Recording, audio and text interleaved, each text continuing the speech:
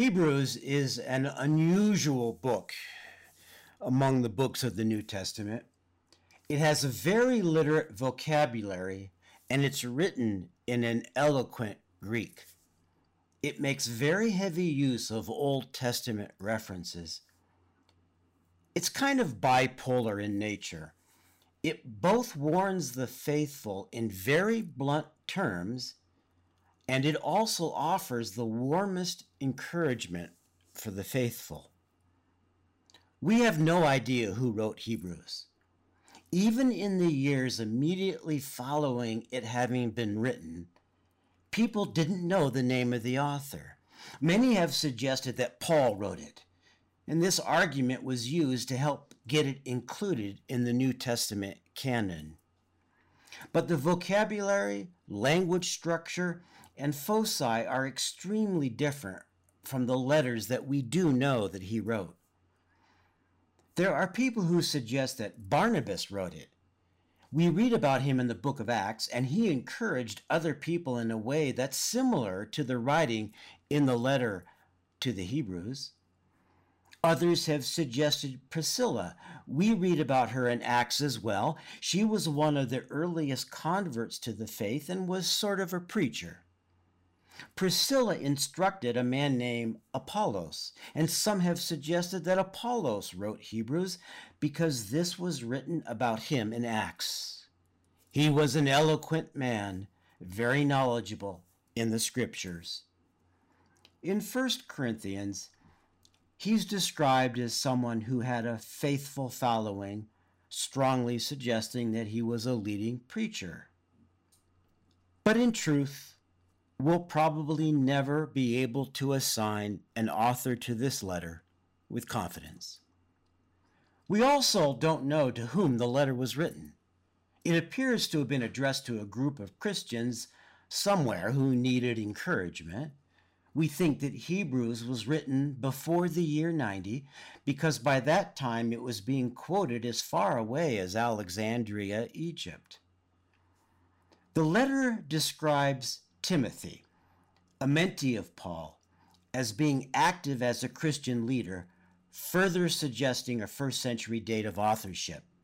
In truth, although we call it a letter, it isn't even really written like one. It does not begin with a greeting, and it has no signature.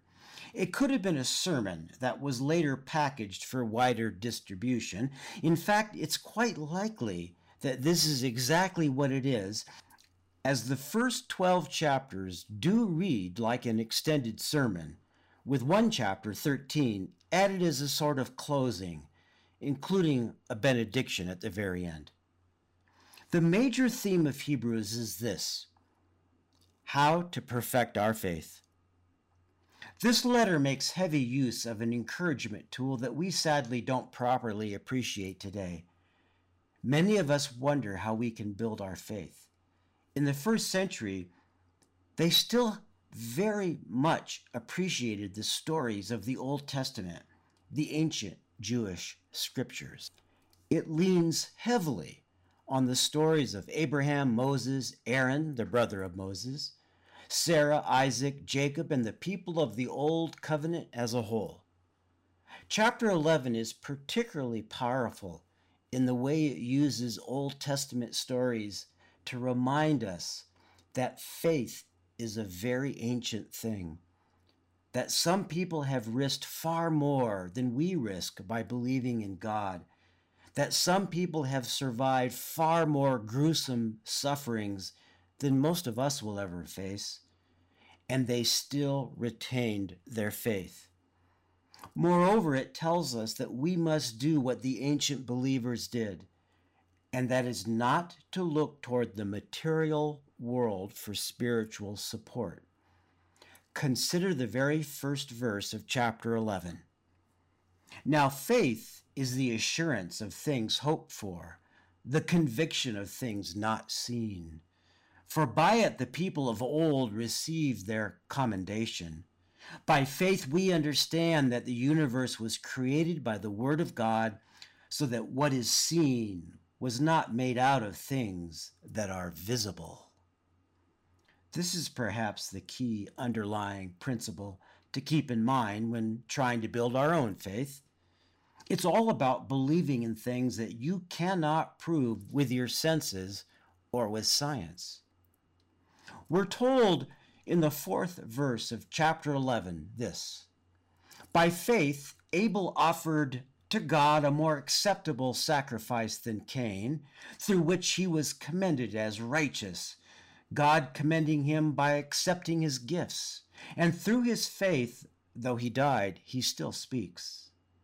Remember that Abel made an offering to God and it was accepted, while his brother's offering was not favored by God, and so Cain killed Abel. Cain ended up being banished by God to an unsettled area, someplace, quote, east of Eden, meaning that he would be a complete outsider to the people of God.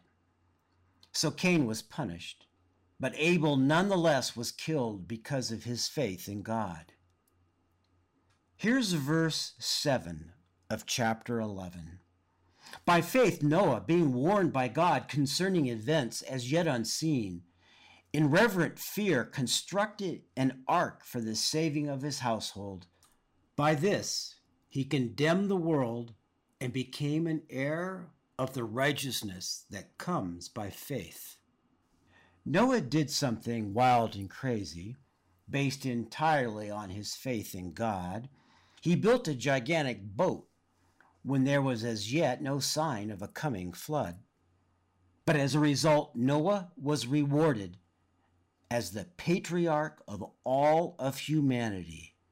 Most importantly, here is what the book of Genesis says about the faith of Noah after he built the ark.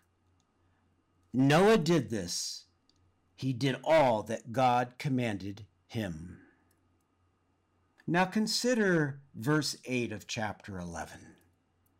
By faith, Abraham obeyed when he was called to go out to a place that he was to receive as an inheritance, and he went out not knowing where he was going.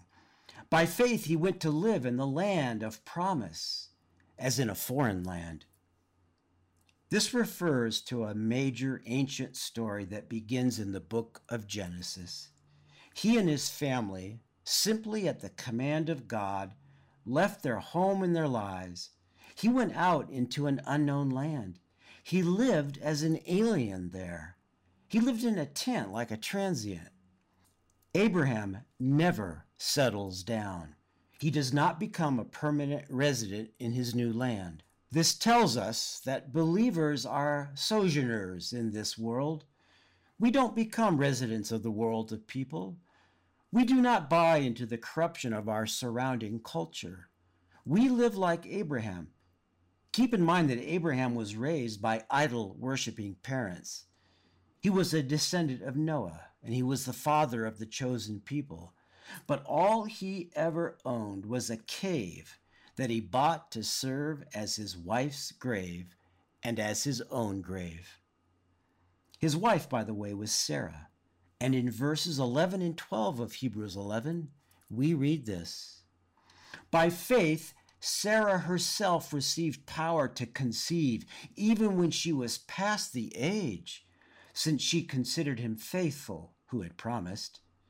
Therefore, from one man, and him as good as dead, were born descendants as many as the stars of heaven, and as many as the innumerable grains of sand by the seashore. Sarah was childless and very old, and she actually laughed at God when God promised her a child. But this is what we're told in response to her laughter. Is anything too hard for the Lord? At the appointed time, I will return to you about this time next year, and Sarah shall have a son.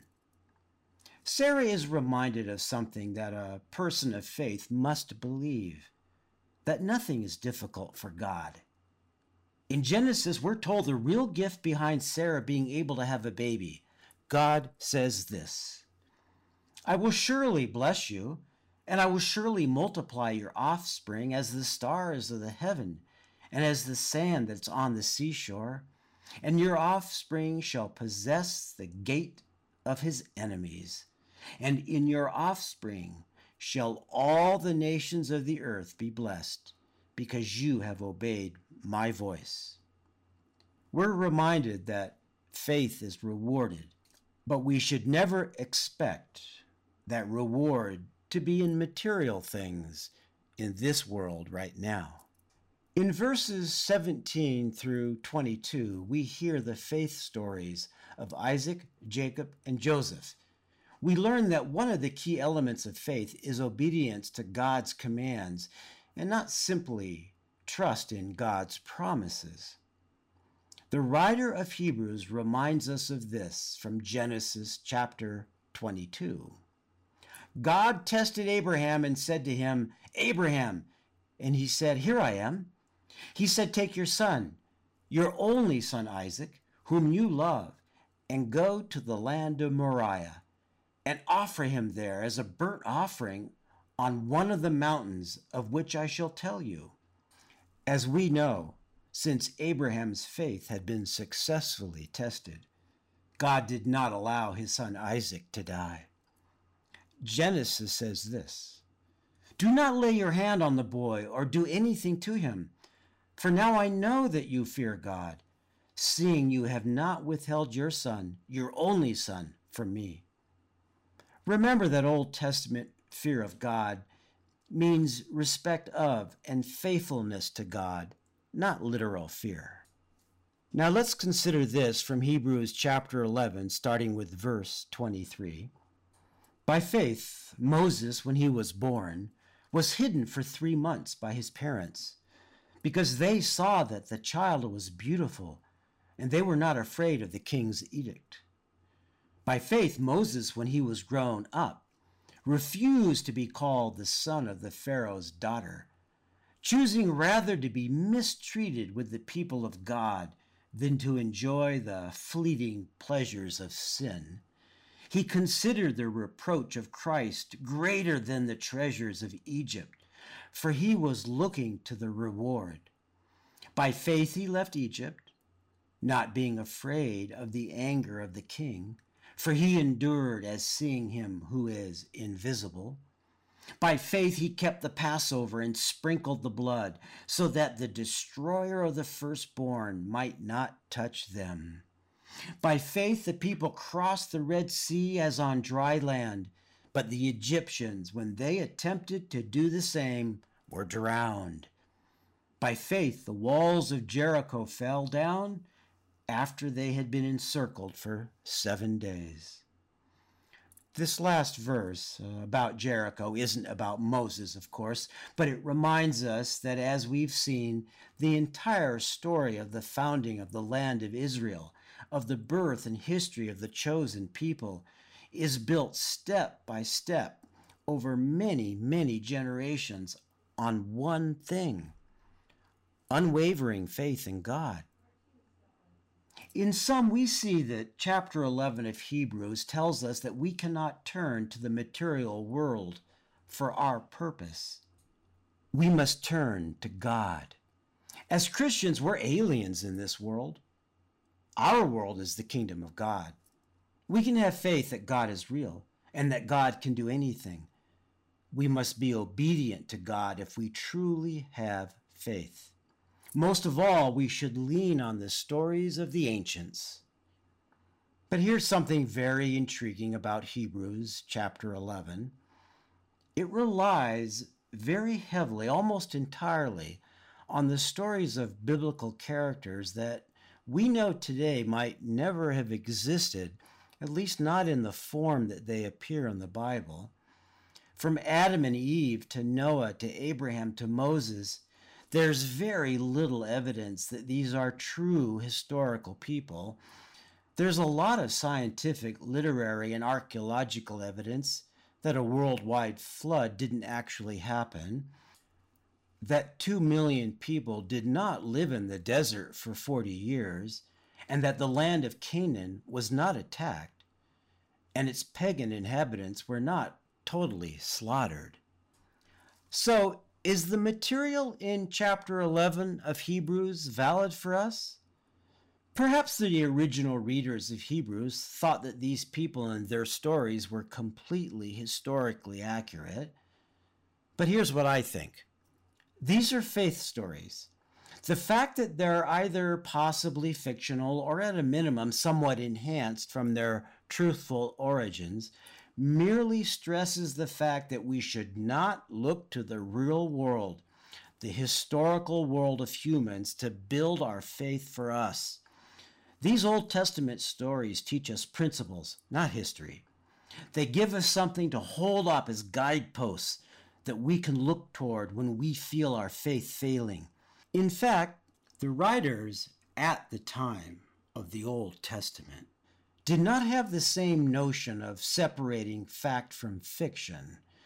They didn't have the deep compulsion that we have of making sure that historical documents are correct down to the tiniest details. The Bible itself in the Old and the New Testaments is full of internal conflicts, indicating that it cannot be fully literally true.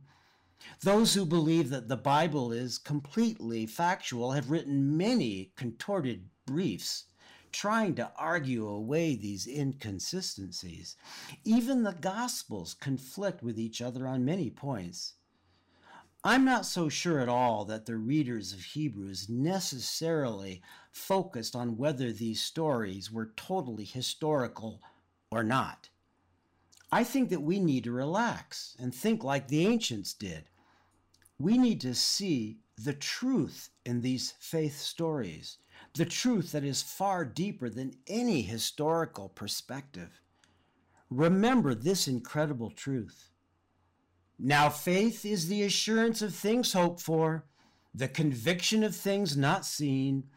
For by it the people of old received their commendation. By faith we understand that the universe was created by the word of God, so that what is seen was not made out of things that are visible. Everything started with God, with things that are not seen. We must never forget that this is the basis of faith.